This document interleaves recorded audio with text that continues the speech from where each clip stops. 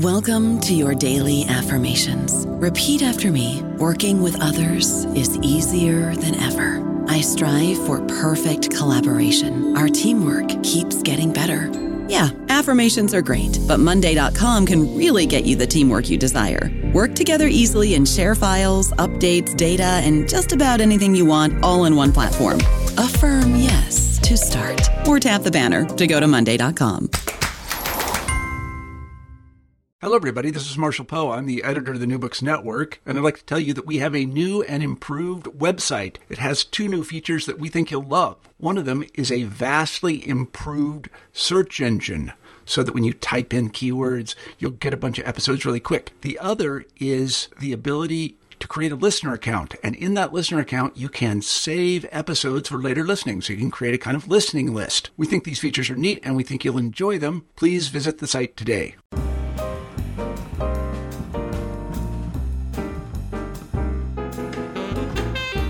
Hello and welcome to the New Books in Medicine podcast, part of the New Books Network. I'm your host, Jeremy Corr, and today I have with me Dr. Lindsay Fitzharris. She is here today to talk about her book, The Butchering Art, Joseph Lister's quest to transform the grisly world of Victorian medicine. Lindsay, welcome to the show. Thank you so much for having me. So first off, what inspired you to write The Butchering Art? Oh, well, it's funny because when I was thinking about writing this book, I actually thought I was going to write it about a man named Robert Liston. He's a surgeon in the 19th century, and he's sort of a bigger than life character. He's 6'2", he's incredibly tall for his era, and he was really a colorful person. And so, for instance, he would walk into the operating theater and he would say, "Time me, gentlemen," and you could almost hear the ripple of pocket watches as they came out to time the great Robert Liston. And he could remove your leg in under 30 seconds. He was known as the fastest knife in the West End. And one of my favorite stories about Liston was that he had this patient who was on the operating table who was going to have a bladder stone removed, which was, as we can imagine, incredibly painful in a pre-anesthetic era.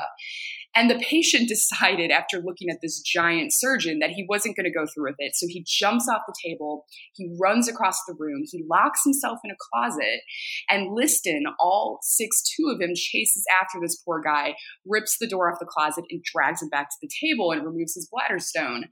And so I thought this was the guy I wanted to write about. But the problem was that Robert Liston doesn't push a transformative moment. He does perform the first ever operation under ether in Britain, but he doesn't discover ether. And so I really wanted to find that person who helped the paradigm shift and helped get us to where we are today, which was ultimately Joseph Lister. So you touched on it a little bit, but what was pre-anesthesia, pre-antiseptic surgery like in Victorian medicine? It was pretty awful. I can't even have my teeth cleaned without any kind of anesthetic, so I can't imagine what these patients went through.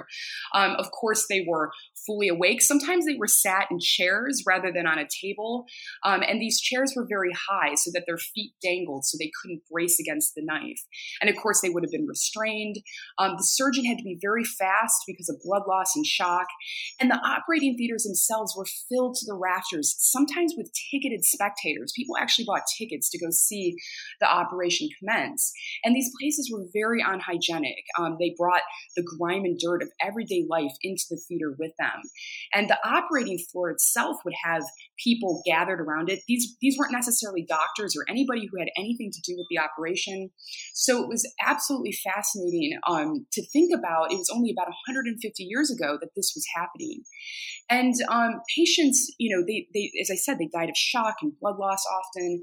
Unfortunately, as a historian dealing with 19th century records, I don't often get patient voices. I get a lot of voices from the doctors themselves and from the medical community, but not necessarily the patients. But occasionally we get a story, a voice from a patient. So for instance, there was a woman named Lucy Thurston, and she had a mastectomy without any anesthetic in the 1840s. Now at this time, the wealthy or middle class had operations in their own home. And so the surgeon actually went to her house. And when he entered her bedroom, he opened his hand and showed her the knife he was going to use. And he told her to prepare her soul for death, which isn't confidence inspiring to say the least. And she did prepare for death, but I don't think she could prepare for the pain. And when she pulled through that operation, she wrote to her daughter this fantastic letter, which is featured in The Butchering Art. And she talks about how she was under the surgeon's hand for an hour and a half while he cut through her breast tissue. And so I always remind my audiences that we are very, very lucky to live in the 21st century. Yeah, when I was reading your book, I thought about that quite a bit. So yeah, I know. No romanticizing the past here. You know, if you think it would have been nice to live in the 19th century, then I haven't done my job with the butchering art. You know, it's funny. We always talk about how broken healthcare is, but I'd be happy to take what we have now over that any day. Yeah, absolutely. And actually, speaking of that, you know, hospitals were very much places for the poor, as I said, and you needed a ticket to get into these hospitals. And in order to get that ticket, you needed to petition a hospital governor or someone on the hospital board. These people had no medical training, and it could take weeks, sometimes longer, before you actually got into the hospital. And although they were for the poor, you still needed to bring some level of income in order to cover your room and board. For instance, some hospitals charged you if they deemed you to be particularly foul. I don't know how they determined that. Everybody seemed to be particularly foul in the 19th century. Other hospitals charged you for your inevitable burial because it was so expected you were going to die in these places. So your book actually opens with the story of one of the surgeries of Robert Liston. What happened on December 21st, 1846 at the operating theater at London University College Hospital, and what made it historically significant? Yeah, so, you know, I said that Liston doesn't push a transformative moment. However, he does perform the first operation with ether in 1846 in Britain. He doesn't discover it. It's brought from America. And he doesn't even think that it's going to work. He calls it the Yankee Dodge. And when he walks into the operating theater, he says again, "Time me, gentlemen." And it's a miracle. It works. The patient is insensible. The age of agony is over. We have discovered anesthesia. And the reason I wanted to open the butchering art there is because I think that if people have ever thought about the history of medicine, which is, you know, you may never have thought about it until you stumbled upon this podcast, but if you have thought about it, it's possible that you think of that moment because it's such a huge moment in the history of medicine, the dawn of anesthesia. But actually, surgery becomes much more dangerous immediately following this because the surgeon still doesn't understand that germs exist, but he is more willing to pick up the knife. He is more willing to go deeper in the body. And as a result, postoperative infection rises, and these operations become nothing more than slow-moving executions. And I always joke that if I was writing the movie script, I couldn't have written it better because on that day in 1846 in December, when the great Robert Liston performed the first ever operation under ether in Britain, there was a 17-year-old Joseph Lister in the audience. And Lister is really the person, I think, who ushers us into the modern era. Can you talk a little bit about Joseph Lister's early life and his relationship with his father? Yes. I mean, for those people listening, if you're not quite familiar with Joseph Lister and you're wondering why his name sounds so familiar, it's probably because of the product Listerine, which he didn't even invent. It was named for him, but not by him. And I like to tell everybody that it wasn't even used as a mouthwash in the 19th century. It was used more commonly to treat gonorrhea, a fact that I'm pretty sure the Listerine company is going to come after me at some point and tell me to stop telling people to just throw Listerine on it. I do not endorse that. But Joseph Lister today, amongst historians, is known as the father of antiseptic surgery. So he applies Louis Pasteur's germ theory to medical practice, and he develops antisepsis. And in that sense, I like to say that the butchering art is a love story between science and medicine because it's the first time that a scientific principle is applied to medical practice. And Lister was very much the right person at the right time. There's a great line in that movie Lincoln, which is a fictional conversation between Lincoln and a young man. And Lincoln says to this young man, "Do you think that we're suited for the times? Or do you think we're fitted for the times?" And he says, "I don't know, but I think you are." And that's how I very much feel about Joseph Lister. And the reason I feel that way is because Lister, when he was a young boy, was a Quaker, and he was growing up in this Quaker community that didn't allow people to dance or play music or anything that kind of entertainment. But they did allow science as a form of entertainment. And his father was an expert with the microscope. And so Lister grew up around the microscope, and he actually takes the microscope with him when he goes to medical school. And it's very unusual at this time that medical students dabble with microscopes. And so he's really perfectly placed to understand Louis Pasteur's germ theory when he reads about it. And he has this incredible relationship with his father, as you mentioned. And there's many, many letters that feature in the butchering art, and there were many more that I didn't even include. But Joseph Lister has a mental breakdown, for instance. When he was a medical student, he contracts smallpox, and he has a mental breakdown, and he leaves medical school. And it's really his father who convinces him to go back into it. And so it's a very loving relationship that constantly is pushing Lister back sort of towards his fate. In your book, you talk about how when Lister went off to UCL, London was drowning in its own filth. Can you talk a bit about this? So London was absolutely filthy at this time. And actually, an image that I like to throw out there for people is gangs of New York. The 1840s was a time when people were wearing sort of really colorful plaids and stripes and all kinds of crazy colors. We tend to think of the Victorians as wearing all black, but the 1840s, when Lister enters medical school, is before Victoria plunges the nation into mourning. And so it looks very colorful and dingy and dirty. And London was absolutely filthy. It was transforming. There were posters all over the walls. And you can picture all the garbage heaped up and just lots and lots of crazy color and chaos and filth and dirt and grime. And Lister walks into this world. And as a Quaker, he would have been wearing black and white. And I kind of like to think visually of, as the story progresses, the world sort of catches up with Lister. It gets a bit cleaner, a bit sharper, a bit crisper.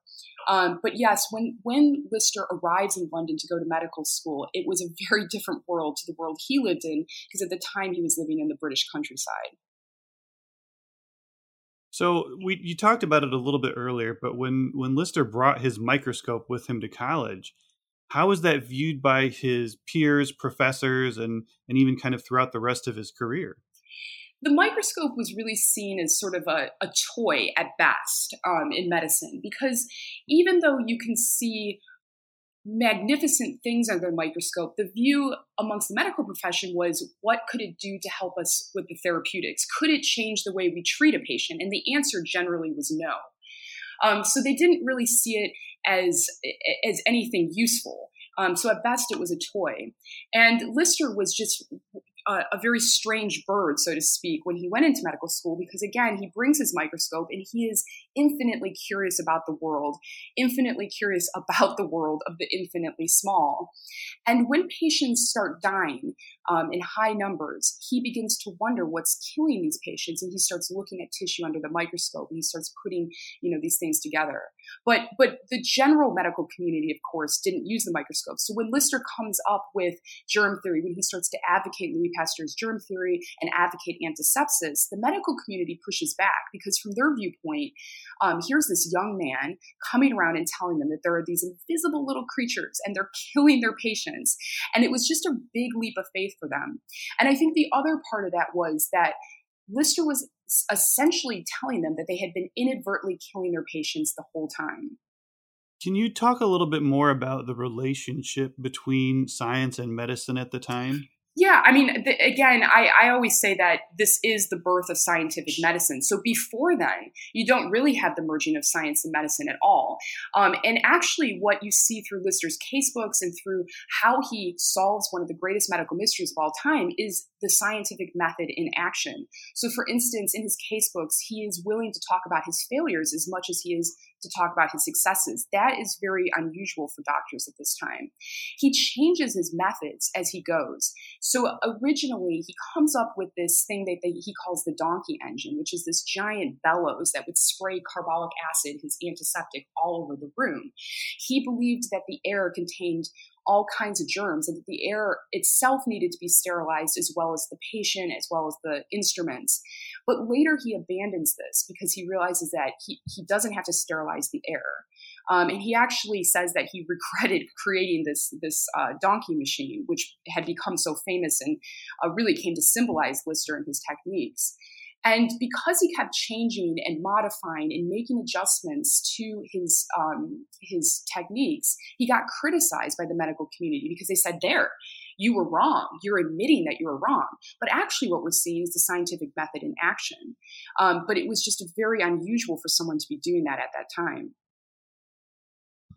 Let's kind of talk a bit more about what life was like and what experiences were like for Lister in his time at college. Can you please talk about dissection rooms? What are they? And as gross as it is, what were some of the pranks that took place in them? Oh, yeah. So when I give my book talks, I do a section on the dead house, and that's featured in the book as well. The dead house is what they would call the cadaver room or the dissection room. And I'm sure there's a lot of people listening right now who have a medical background, medical training. They've been in the cadaver room and they know what that looks like. And I want people to really hold that image in their head when they're reading about Joseph Lister's first experiences in the dead house in the 1840s, because of course these were bodies that were not preserved. They were in sometimes semi-advanced states of decomposition. And it was very dangerous going into the dead house because no protective gear was worn, no gloves were worn. This is a time before people understood germs. They didn't understand how disease was spread. And a lot of doctors die as a result of going into medicine. You have very high mortality rates in medical school because, again, there's no vaccinations, there's no antibiotics. So there's just a lot of dangers lurking, and especially in the dead house. And so you get a lot of stories about what they call pinprick cuts. And it would just be a small cut in your hand, maybe while you were dissecting, and you would get a bacterial infection and you could die from this. A great example is Charles Darwin's uncle by the same name was a medical student in Scotland, and he cut his hand while dissecting a child at the age of 19, and he died within 48 hours. So it could be very, very dangerous. And of course, it was very different to the cadavers that we dissect today. And the other thing, as you say, there sort of was this jet black humor that came to characterize medical students in this period.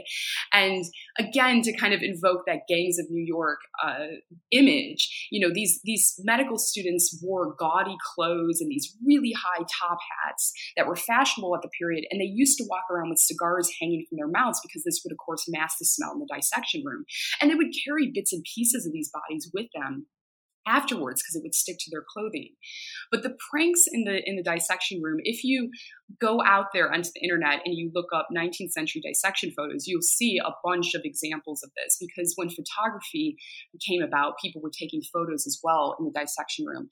A really good example is something called the student's dream. And there's a picture of a medical student on the dissection table, and he is surrounded by the cadavers that he has dissected, and they are dissecting him. And so there was all kinds of like funny little pranks and photos that they would set up. They used to take the rotting body parts and have mock duels with them, and all the kinds of things that, of course, you would be kicked out of medical school today. And I think that what we're seeing there is just a way of dealing with the horrible reality before them. These dissection rooms were absolutely horrible. The smells and the sights of the bodies in slightly decomposed states would have been traumatizing, to say the least. And it was sort of their way of dealing with that. Can you talk a bit about some of the surgical instruments of the day? The surgical instruments, interestingly, the instruments didn't really change that much from the earlier period. So there's not too much innovation sort of in the mid-19th century. Robert Liston, to go back to one of my favorite characters of the period, he had invented something which then became known as the Liston knife. And it had a very long, sharp blade, and it had a certain kind of balance and weight to the knife. That knife was then allegedly used by Jack the Ripper later in the 19th century.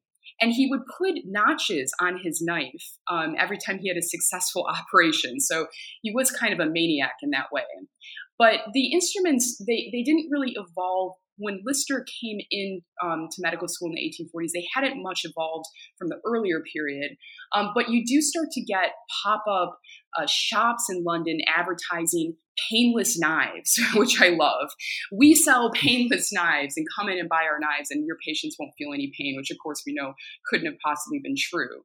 The instruments, and even today, actually, a lot of the instruments that were used in the 19th century probably look very similar to what we're still using today, except we use stainless steel, so we can sterilize instruments. So these knives would have had potentially ivory handles. They could have been potentially ornate in their handles, which of course now we know that a lot of germs could harbor in those nooks and crannies. But barring that, they look kind of similar to the things that we would use today.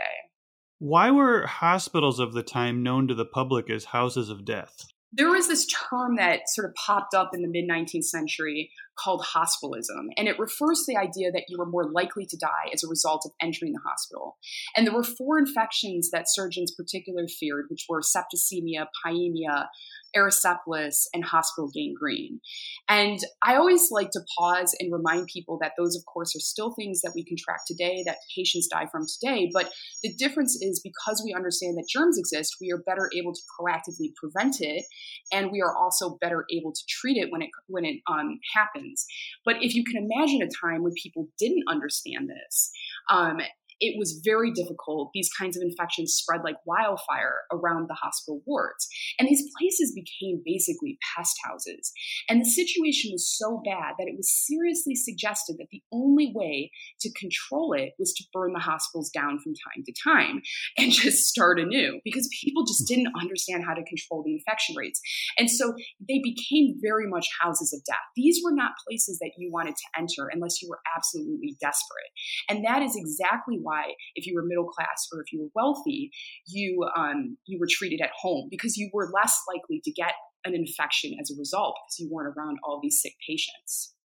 I don't know about you, but I'm very busy and I don't have a lot of time to cook. That's why I subscribe to Factor. Eating better is easy with Factor's delicious, ready-to-eat meals. Every fresh, never frozen meal is chef-crafted, dietitian approved, and ready to go in just 2 minutes. You'll have over 35 different options to choose from every week, including Calorie Smart, Protein Plus, and Keto. These are 2-minute meals. Factor meals are ready to eat and heat, so there's no prepping, cooking, or cleanup needed. They're flexible for your schedule. Get as much or as little as you need by choosing your meals every week. Factor is the perfect solution if you're looking for fast, premium options with no cooking required. Sign up and save. We've done the math, and this is important. Factor is less expensive than takeout, and every meal is dietitian approved to be nutritious and delicious. Head to factormeals.com/NBN50 and use code NBN50 to get 50% off. That's code NBN50 at factormeals.com/NBN50 to get 50% off. That was one of the most interesting things from your book, was that people would want surgeries to happen at their own home. That's such a weird concept today. It's such a weird concept, actually. When Lister comes to Philadelphia, he comes to Philadelphia in 1876 to convince the Americans that germs exist. And it was a big push at this time because the Americans were very resistant to this idea. But there was one man in the audience who invented Listerine. He was inspired by Lister. And there was another man named Robert Wood Johnson. And he too was inspired, and he got together with his brothers to create a company in America that produced surgical antiseptic dressings. And that company today is known as Johnson & Johnson. And they produced these pamphlets, and for lack of a better way of describing it, they were sort of like idiot's guides on how to operate on your own kitchen table, and it's all perfectly safe as long as you use Johnson & Johnson surgical antiseptic dressings. And so people, they had their operations at home, and in fact, Lister performs a mastectomy on his own sister on his dining room table after several surgeons refused to do this. And this was at the very beginning of him developing his antiseptic methods. And a lot of surgeons refused to do it because, of course, you would have a gaping wound on the chest that was likely to get infected. And so a lot of women were told it wasn't worth the risk, that they were going to have to accept their inevitable death, but that they shouldn't speed that up by basically cutting into their chest cavity and leaving it open and ripe for infection. But Lister decides to do this operation himself in his house on the dining room table. And it took a lot out of him emotionally to have to do that. But his sister survives. And it's a wonderful moment in the butchering art. But it was very, very common for people to have operations in their own home. So at these hospitals, no one really understood the infections, what caused them, and what caused them to spread. What were some of the theories? What did people think? Yeah, I go into this in detail in the book, and it's a little confusing because some of what they thought makes a little sense to us. So, for instance, the dominant theory was miasma theory, and that's the idea that bad smells were causing death, that there were these little particles, so to speak, around areas that smell bad, and if you breathe that in, you could get sick. And this sounds a little bit like germ theory, but it's not quite the same thing. And miasma theory was really the dominant theory when the bubonic plague was raging in Europe. And some people out there might be familiar with the plague mask, that long beak-like mask that people wear at Halloween. And that actually comes from the 17th century. It was invented in order to protect doctors from the plague. And what they would do is they would stuff sweet-smelling herbs at the bottom of the beak, and this would protect them from the bad smells of the plague. So there was kind of a logic to this because, of course, in areas that smell very bad, you do tend to have higher disease, but it doesn't explain everything. So, for instance, cholera. How is cholera spread? That doesn't seem to be related to smells. And there was a man named John Snow in the 19th century who was able to map the cholera epidemic to a single water pump in London, which was a huge step forward in basically challenging the idea of miasma. So all of this is happening in Lister's time. People don't understand how diseases spread. They think it might have something to do with bad smells. And Lister himself was a proponent of miasma theory until ultimately he realizes that germ theory is the explanation. Will you please talk a bit about the story of Julius Sullivan and Lister's first surgery on his own? Oh, Julius Sullivan. You know, it's funny. I wrote this book so long ago, so you're really pushing into my memory banks here, too. I've been going on this worldwide tour for the last year, but there's only certain things that people ask about. And actually, Julius Sullivan hasn't come up that much. But it is an incredible story and moment. So Julia Sullivan is sort of middle-aged woman in the 19th century, and she's in an abusive relationship. And she moves out and moves in with another woman into a different part of London. And her husband ends up stalking her and eventually stabbing her. And when he stabs her on the street, her guts sort of start pouring out of this wound, and it's really awful. So she's rushed to the hospital. Now, Lister is brand new, like a brand new minted surgeon. And he happens to be on duty that night with no other surgeon attending. And Julia Sullivan is brought into the hospital. Now, it's her good luck that she is brought into Lister's care because he ends up doing something that is very experimental. He sutures the gut, which was, of course, very dangerous because, again, it could become infected. And instead of leaving the wound open, he sutures this whole thing together. He ends up saving her life. And I say that actually he saves 2 lives because if she had died, her husband would have been hanged and executed for the murder. But as it stands, he was put on trial, and Lister actually had to testify because surgeons at this time were expert witnesses. And he is deported to the penal colonies in Australia. Can you talk about the revelation Lister had during the gangrene outbreak at his hospital in 1852? Yes. Okay. So, yeah, Lister, when he reads Louis Pasteur's germ theory, Louis Pasteur is working on this problem about why wine spoils, which is very important. We don't want our wine to spoil. And he's noticing that when wine spoils, it has a certain kind of smell. And when Lister reads Louis Pasteur's work, he also notices that there's a particular kind of smell in festering wounds that become gangrenous or septicemia. And actually, surgeons would refer to wounds either healing sweetly or healing sourly, which refers again to that smell that a wound takes on when it's infected. And he begins to wonder if the thing that is making the wine spoil might be the same thing making the wound spoil. And he wonders if he could kill that thing inside the wound, that it's coming from outside the wound, and if he could kill it. So he begins to experiment with carbolic acid, which is an antiseptic. And he knows he needs to wait for the perfect patient with a compound fracture, because again, if the leg or the limb breaks and the skin isn't broken, it's unlikely to become infected. And that comes to him in the form of an 11-year-old boy. And his leg is crushed, and it takes several hours to get him to Lister's hospital. And he finally does arrive at the hospital, and Lister cleans out this wound with the carbolic acid. And over several months, he is able to save this boy's leg, and the boy walks out of the hospital several months later. And this is really important because, again, remember, these hospitals are very much places for the poor, and they rely on their mobility for their livelihood. So if you can save limbs, it's good for so many reasons. And so over the course of a year, he begins to experiment with several patients with carbolic acid, and he gets great results, and he eventually publishes his results. Can you talk a bit about Joseph Lister's relationship with James Syme and his time studying under him in Scotland? Yeah, James Syme features greatly in the Butchering Art. He is actually the cousin of Robert Liston, but he is built very differently. He's very short, and as a result, he's known as the Napoleon of surgery. And he also is trained at a time when brute strength and speed are necessary in a pre-anesthetic era.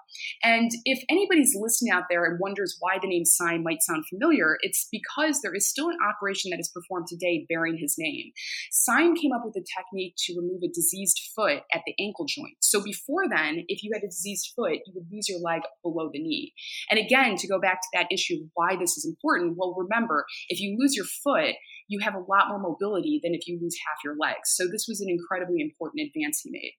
Syme was just as fearless as his cousin Robert Liston. In 1828, a man named Robert Penman came to him. He had been suffering from a facial tumor that was growing for the last 8 years, and it was just enormous. If you Google Robert Penman, you can see a picture, a painting of him, and then later a picture of him after he survives his operation. Syme agrees to do this harrowing operation, and he seats Penman in a chair, and there is no anesthesia because this is 1828, and he, over 24 minutes, proceeds to cut this tumor out of his face bit by bit, dropping it at the bucket at their feet. So he was an incredible surgeon. And Joseph Lister ends up traveling up to Scotland, which he intends to only stay for about a month to meet Syme. And he ends up falling in love with Syme's daughter. He ends up marrying his daughter. So Syme becomes his father-in-law and really invigorates in him a new passion for surgery after he has his mental breakdown. Syme really is sort of his Obi-Wan Kenobi, so to speak. He really is his guide through this world, and an incredible person and influence on Lister. Let's talk a bit about Lister's move to Glasgow. One of the things that's a big focus today in healthcare is patient experience. I didn't realize this before I'd read the book, but this was another area that Lister was kind of a pioneer in, saying every patient, even the most degraded, should be treated as though they were the Prince of Wales himself. Will you talk about Lister's focus on the comfort of and compassion towards patients? Yeah, and again, this is such a great question because a lot of people actually, they're so focused on, the scrotal tumor and all of those bizarre stories, which we all love, let's face it. But yeah, Lister was a very kind man, and his Quaker faith really guided his patient care. And actually, he had this quirky trait that the medical community really despised, which was that he didn't actually charge his patients. He allowed them to decide how much they could pay him. And of course, this made the other doctors look very bad, and they didn't like this practice at all. But Lister very much believed that, as you say, each patient should be treated equally. And you get some really tender moments. One of my favorite moments is this little girl who he's treating. She has a doll with her, and the doll's leg has fallen off, and she holds it up to Lister and asks him to sew it back on, and he gingerly does this, and it's just a very sweet moment. And I think that when we look back to the 19th century, it's so far removed from us that we can almost look at it as a caricature, and we feel very emotionally distant from it. But we have to remember that, again, it was very dangerous to go into medicine. It took a lot out of these surgeons, even people like Robert Liston, who is quite a character. And Lister, Liston, Syme, they were all performing surgery after surgery. They were seeing incredibly high mortality rates, and they must have been living and dying with their patients as well. It must have taken a lot out of them. And I think Lister especially cared deeply for the people who came into the hospital. And he becomes very much invested in patient care at the time. Can you talk a bit about what caused Lister to subscribe to what was called the cleanliness and cold water school of thought? This is an example of Lister trying multiple different things. And there are different theories at the time, for instance, whether a surgeon should use hot water, whether they should use cold water to clean out wounds. And he very much experiments with multiple different things. He also experiments with different antiseptics as well. And even carbolic acid is so corrosive that he has to mix it with things like olive oil eventually, because even though an antiseptic can kill germs, if it damages tissue, of course, that could be fatal for a patient as well. So there are multiple different steps that he goes through before he finally and ultimately advocates germ theory and antisepsis. And so you see a lot of that in the book. Can you talk a bit about this early phase of him looking into antisepsis and ultimately deciding on carbolic acid as the one he wanted to kind of pursue? Yeah, it was interesting. Again, it's kind of, just when you look back in history and you think, what if that hadn't happened? And I think the moment for Lister was he read about this town called Carlisle, and they had a huge sewage problem, and they were using carbolic acid to kill that rotting smell of the sewage in the village, in the town. And he wondered if the carbolic acid was again killing the bad smells, if that had something to do with what might be killing the bad smells in the wound. And so he starts using carbolic acid. But as I said, carbolic acid, of course, is very corrosive. And so at first, he had cases where it caused more damage than it helped. And so he had to keep adjusting his methods and learning what was ultimately going to work. Even though he started mixing carbolic acid with things like olive oil so that it wasn't as so corrosive, he, of course, was exposed to this day in and day out.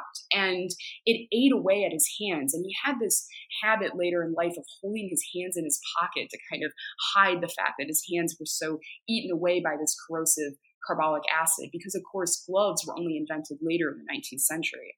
He faced a lot of criticism for his work with antiseptics. What were some of these criticisms and how did he combat them? Yeah, and I always like to say that this really is the story of the history of science or the history of medicine, because we see this time and again. We see someone come in sort of from the outside and come up with an idea that really challenges the paradigm, and there is always going to be a lot of pushback. And so I always say that if there's a take home while reading the butchering art, it should be that what we know today isn't going to be what we know tomorrow, and we need to be open to these ideas and open to these changes and these solutions ultimately to some of the problems plaguing the profession. When Lister comes up with antisepsis and when he starts advocating germ theory, he does receive a lot of pushback. And again, like I said, you have to imagine there's this young guy telling these surgeons that there are these invisible little creatures, and it was a huge leap of faith. And the other aspect of that was that he was telling them that they had been inadvertently killing their patients. And that really was a hard pill for them to swallow.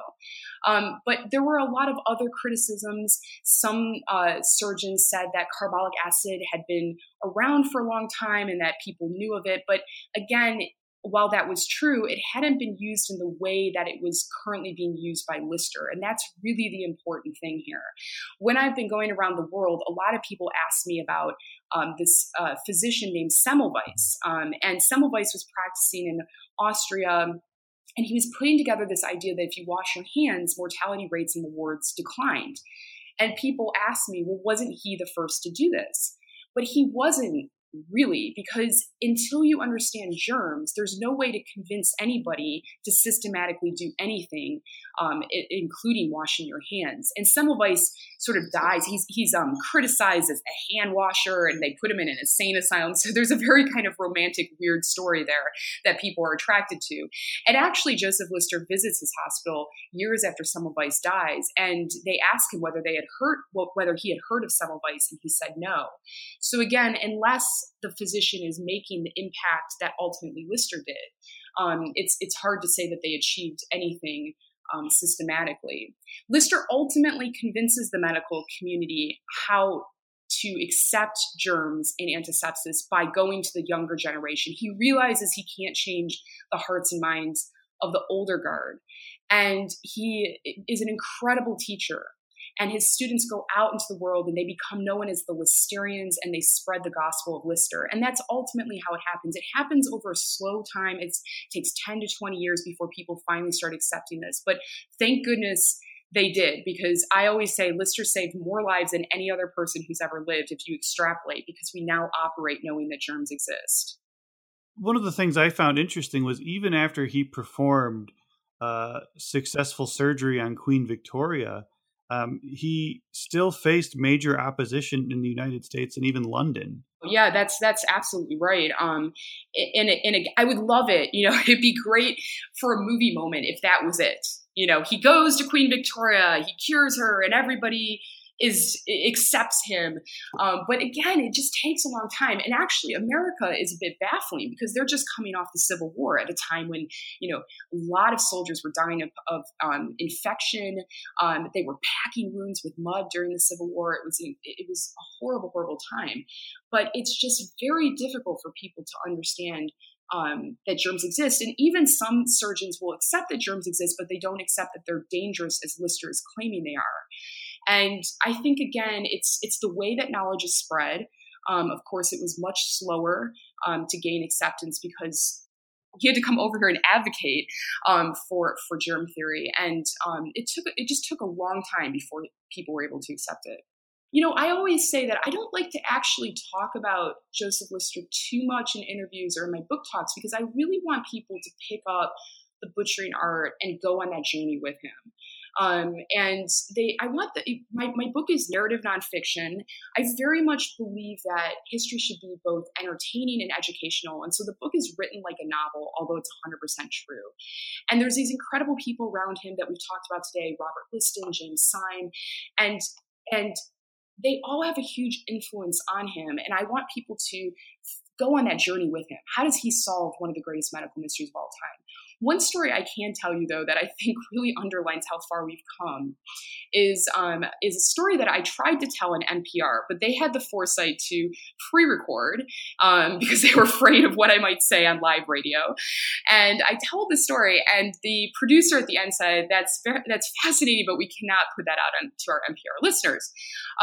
But this is a medical audience listening. I think you guys can take it. And the story is that he had this instructor named John Erik Erikson, and Lister was attending one night at the hospital, and this woman is brought in, and she's asphyxiating on all this blood and pus that's gathered in her throat. And so Erikson cuts into her trachea, and all this blood and pus begins spilling out. In an inspired moment, he puts his mouth down on this wound and begins sucking all this blood and pus out.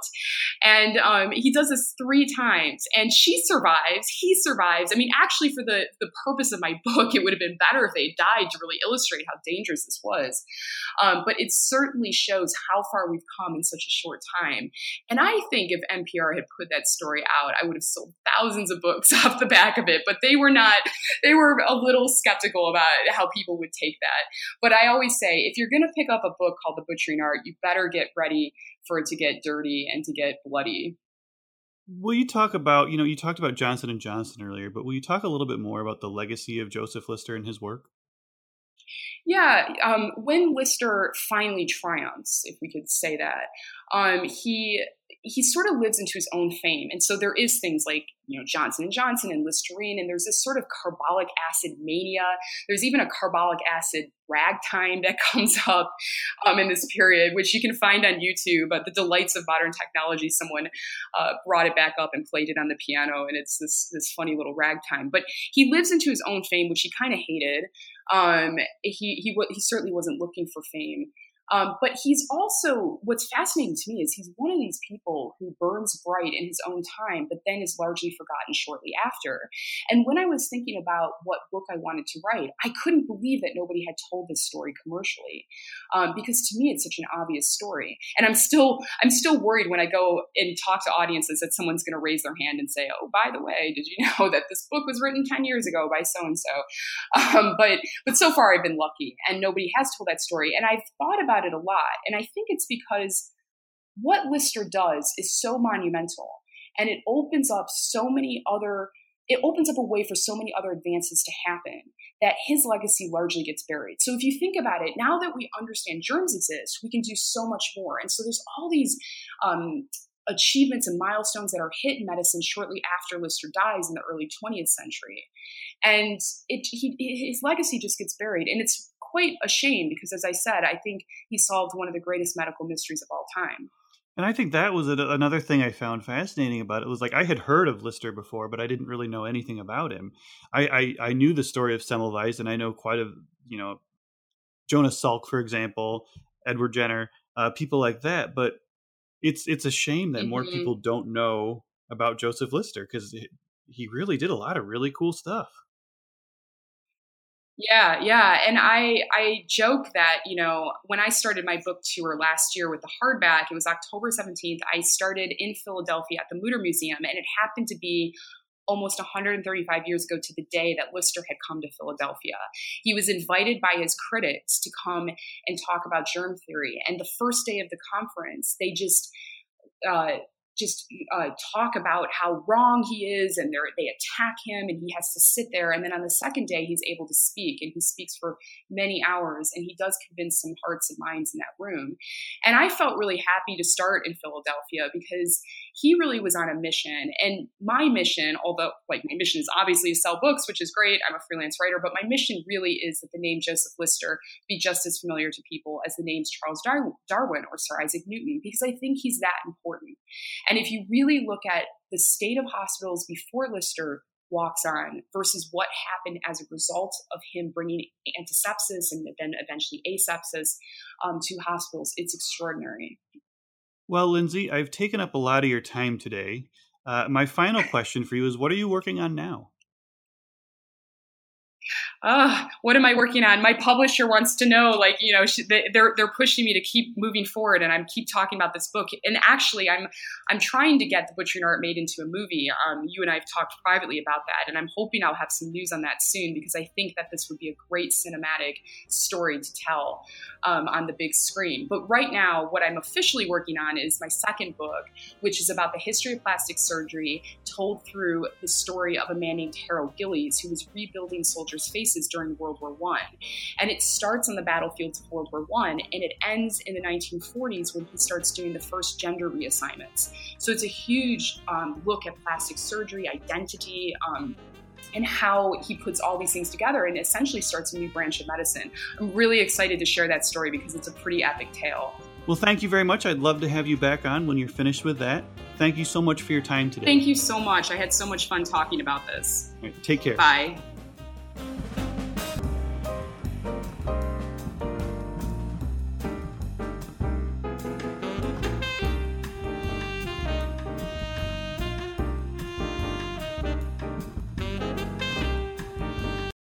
Swimsuit? Check. Sunscreen? Check. Phone charger? Check.